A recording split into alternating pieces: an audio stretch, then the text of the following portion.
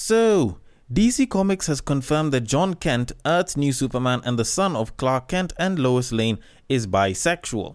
As an advance art of Superman, son of Kal-El number 5 sees him share a kiss with his new love interest, Jay Nakamura. And, why? Why? Why? Why?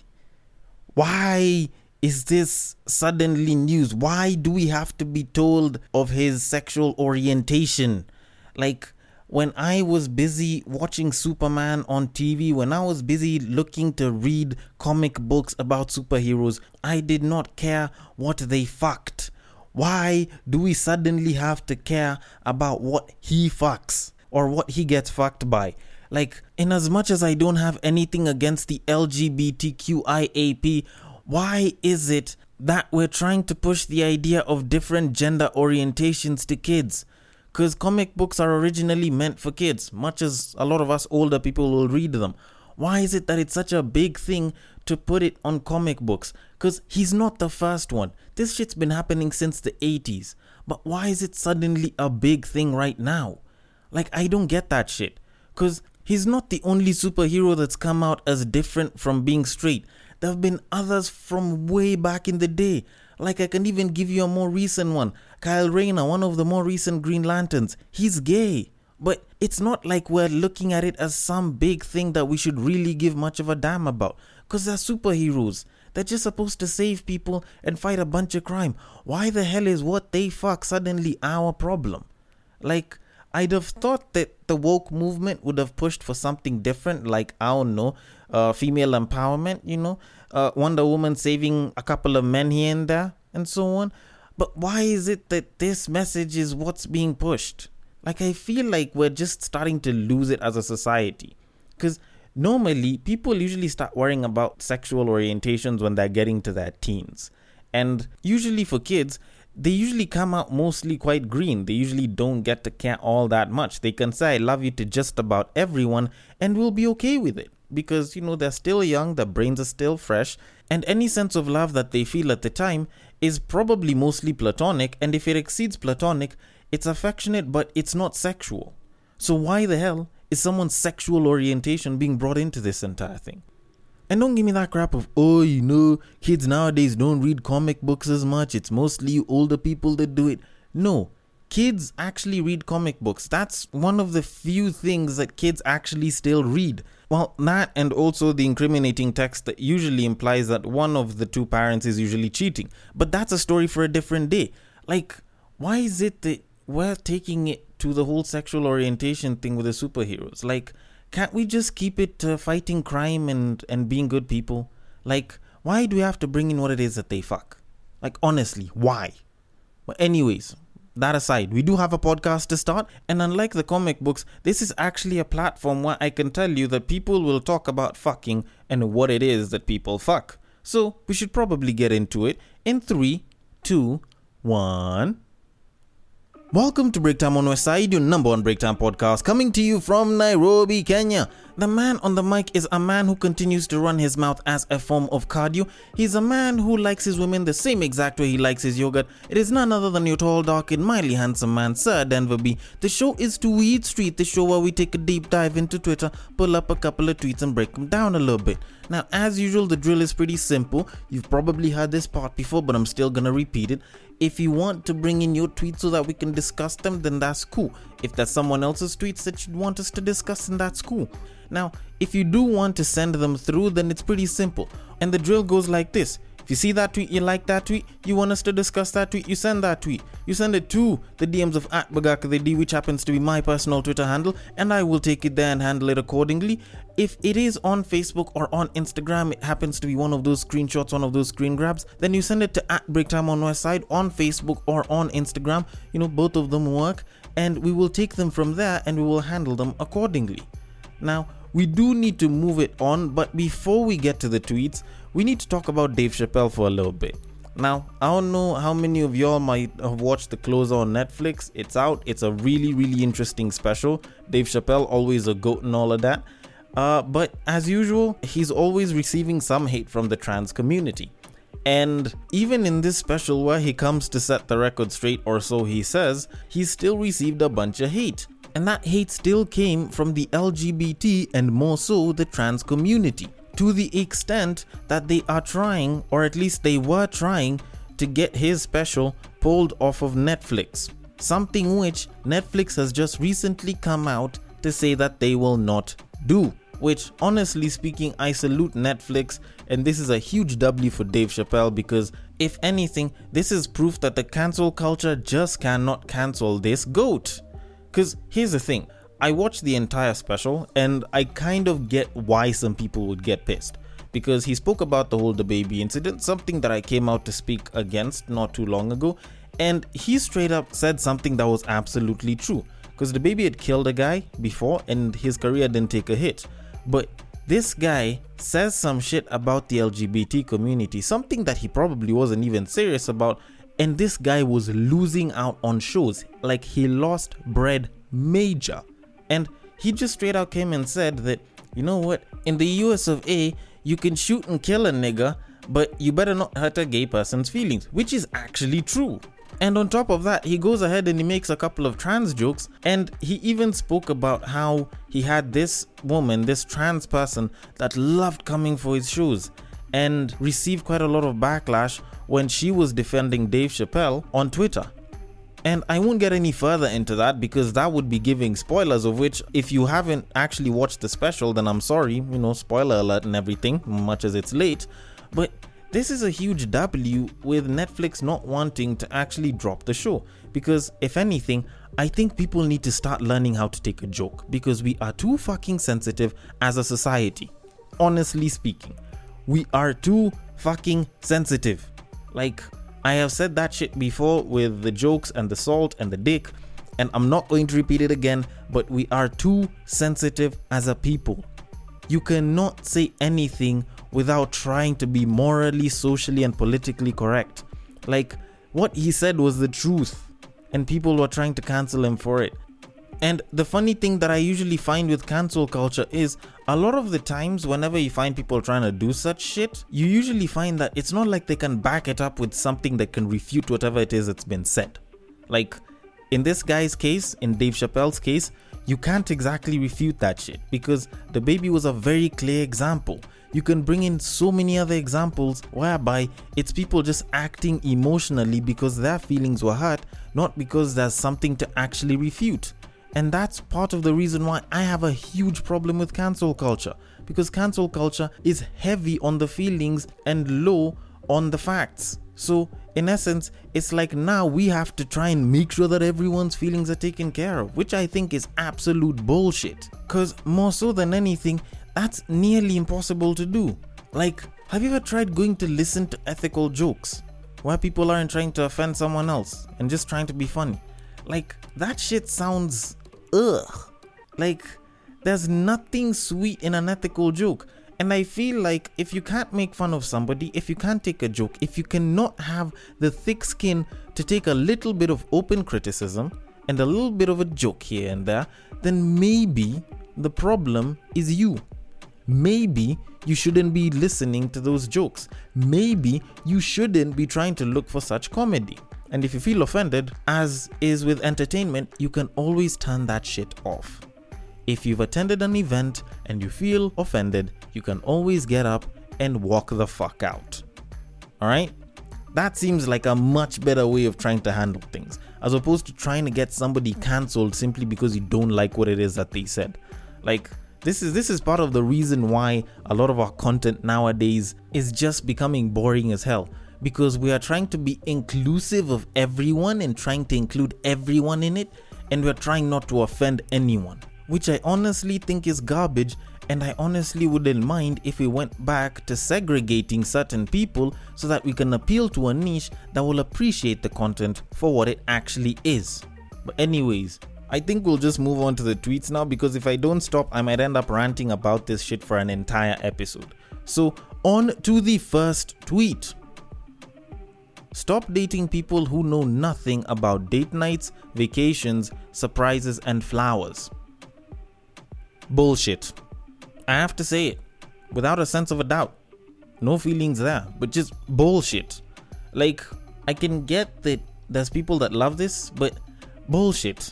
Because if this is the case, then that means that the only people that should be getting dates and getting into relationships should be the people that appeal to the two love languages, which are gifting and acts of service, which I think is absolute bullshit, because we do not all fall under the spectrum of those two love languages. Because guess what? There's like 5 of them. A lot of women like all of them, but usually, most people are usually attracted to 1 or 2, maybe 3 at the most, that they will prioritize as opposed to the others. And to be honest, the only reason why this is getting so much love is because if you actually pay attention to it, all of these date nights, vacations, surprises, and flowers will look and sound better online, aka work well as versions of loving loudly. And guess what? Not all of us love loudly. And here's the thing, like, y'all know me and my dislike for flowers, alright? But it's not like if I don't take you out on date night, if I don't take you on vacation, if I don't surprise you with anything, maybe because I hate surprises and I assume that other people don't, and I have no liking for flowers, it doesn't mean that I'll make a shit boyfriend. Because guess what? In the long term, most of this shit is superficial. When you look at it long term, when you're looking at it as a long sustainable relationship, whether or not you're thinking about marriage, all of this shit, it means jack shit. Like, it's not what will hold the relationship together. I can take a shorty out for date night every single Thursday or every single, 2 weeks or month or some shit, and it still won't mean that my relationship is good. Like, all of this is just acts of service and gifting. It's just ways of showing love. And if anything, showing love does not ensure that this person is actually in love or will respect the relationship. And if anything, you can end up dating a guy or a gal that's about date nights, vacations, surprises, and flowers, and they'll still cheat on you. Like, it doesn't show shit. All of this is just good for you to show to the gram or to tell to your friends. And that's my problem with a lot of the dating advice that usually ends up on places like IG. Because at what point are you going to start deciphering that a true relationship, a good relationship, goes beyond all of this shit? Like, at what point will a lot of these babes start to realize that, you know what, just because telling your friends that you guys sat through the weekend and just chilled and watched movies and cuddled and shit doesn't sound good, doesn't mean that it wasn't a great experience. Because trust me, there's people that enjoy that shit. There's people that get close and bond even more than the people that go out on date nights and vacations. Because guess what? Y'all can go on a vacation and end up having a shit time during that vacation. Like, there's people that'll believe in this, that'll be very, very crappy partners. And as you can hear, there's someone who's going to be on the internet telling you that now they should be dated because they can suddenly provide the date night, vacation, surprises, and flowers. Like, what the fuck happened to just keeping love simple? Like, what happened to you guys communicating and actually find out what you like and don't like with each other and working with that shit, knowing where the compromises lie and shit? Why is it that people have to stop being told such shit and then they're like, yes, and they suddenly believe in it? Like, man, I miss the days when relationships and love were actually still very simple things, not this complicated piece of shit. But anyways, I don't believe in this shit and neither should you, so let us move it on. So on to the next tweet. Ladies, imagine this. You stop idealizing marriage and start acting like a 23-year-old with her whole life ahead of her. You get an education, you travel the world, and you stop assuming your life starts and ends with a husband. Alrighty then. Now, I'm not gonna lie, overall, I disagree with this tweet. But with that first bit, I totally agree with this tweet. Cause let me explain why.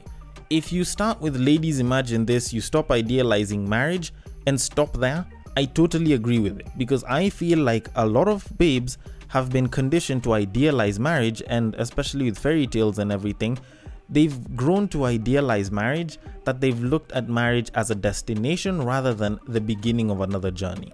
And honestly, I feel like that's wrong. Because unlike the fairy tale, it's not now you get married and you live happily ever after, end of book. No, after the wedding, after you guys are married, there's another piece of your life that's there. Like, you've literally just crossed one line and you're on another stage. This is literally like you playing Dangerous Dave and moving from level 3 to level 4 or some shit. Like, it's not that it's the end of your life, it just means that your life has moved on to a different stage. And when I hear women busy talking about marriage almost like it's the end of their problems, like it's a solution to their challenges, that's when I kind of get a bit grossed out, because it's not. It's actually an evolution to a different set of problems. Then now I look at the rest of this tweet. You include the part where you start acting like a 23-year-old. And unfortunately, not every woman is 23 right now. Yes, there's women that are turning 23 every single day, but it doesn't mean that every girl will be 23. Every woman will be 23. Because there's some women that are in the prime age for getting married. There's some women who've probably hit the wall. And there's some people who would actually stand to benefit from starting a family fairly early. And for them, maybe the idea that they should probably take into consideration the fact that they are growing older and they should, seek to be a part of something larger than just themselves as an individual, such as, I don't know, a family, should be something that they actually take to heart. Like, by all means, I'm not giving contradicting information here. Stop idealizing marriage as some sort of solution or as some sort of happy ending. But you should keep it at the back of your mind. And as time moves along, you should continuously ask yourself, you know what, much as I'm doing this, I'm trying to make myself a better person. Am I at this stage of my life where I should probably be considering starting a family and moving to the next level? Am I at the best position where I should be a part of something bigger than just my individual self? And maybe if you decided to have it at the back of your mind instead of at the front as the ideal goal, then maybe we'd have a lot less stigma and dislike when it comes to the idea of marriage as we are having right now. Because it's actually been realized factually that a lot more people nowadays are opting not to get married. And along with that, a lot more people are choosing to not have kids, which should be something that we should probably find concerning, but that's a story for a different time. But so far, I feel like I've totally explained why it is that I agree with that small bit at the beginning, but I disagree with the whole thing overall. Anyways, that said, let us move it on to our final tweet of this episode. Men shouldn't fall in love and become too attached to a lady. Yes, I said it. Okay, I don't know how to say this in a slightly better way, but you see how guys aren't the ones that are pushing for toxic masculinity? You see how it's not us guys that are making other guys not want to express themselves properly? Like, this is the shit that I go through all the time, because you find that an emotional guy is supposedly supposed to be loved and allowed by a lot of women, and it's something that they say nowadays is a really good thing. But when a guy is emotional and shows a lot of emotion, suddenly this is the kind of shit that you start seeing. Because I kid you not, I have seen specific women that I know of talk about how they're down for a man who cries and they love a man that can cry, but the moment they experience a guy crying with them a lot, they suddenly start saying that it's too much and he should probably man up or some shit. And then you go back and you ask them and they're like, you know what, we like a guy who's emotional and we don't mind a guy who cries, just don't cry too much. Like, what the fuck is too much? Like, it doesn't even make sense to me now. But anyways, back to the tweet. For us to fall in love, we require attachment. Attachment is the main prerequisite for love to actually occur. Like, attachment is such a basic but huge fundamental for love. Like, it's like having mac and cheese without the cheese. It's not mac and cheese anymore. It's like saying vegan meatballs. Like, it doesn't make sense in and of itself. Like, you require attachment, and it's very, very easy to see that.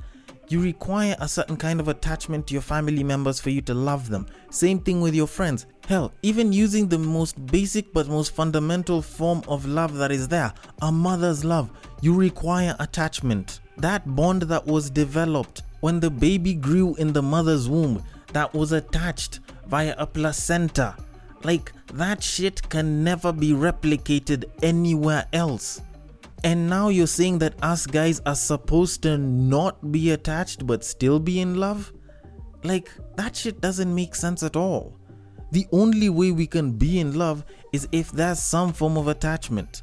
Because when things end, if you move very quickly on to the next person, then the reason why it hurts people so much is because there is some form of attachment. There's still some part of you that is still attached to that person. And that's what makes it worthwhile. That's what makes it meaningful. That's what gives it meaning. Otherwise, the only love that you can have that's of this kind and doesn't necessarily have attachment is the love of pussy. And guess what? When it's the love of pussy, you will still be pussy whipped because you have some level of attachment to that vagina. And that's part of the reason why guys will have a problem when another guy bangs their babe or their immediate ex. Like, that kind of attachment is there and it's necessary and it's important. And yes, it sucks and it hurts, and I've spoken about how it's perfectly okay to bang your friend's ex because that relationship is over. But I am not discounting the fact that the other person will be in pain. The only thing is, they have to acknowledge the fact that the relationship is over, so in as much as they might be in pain, that pussy is in the open market, and someone else can definitely go and hit.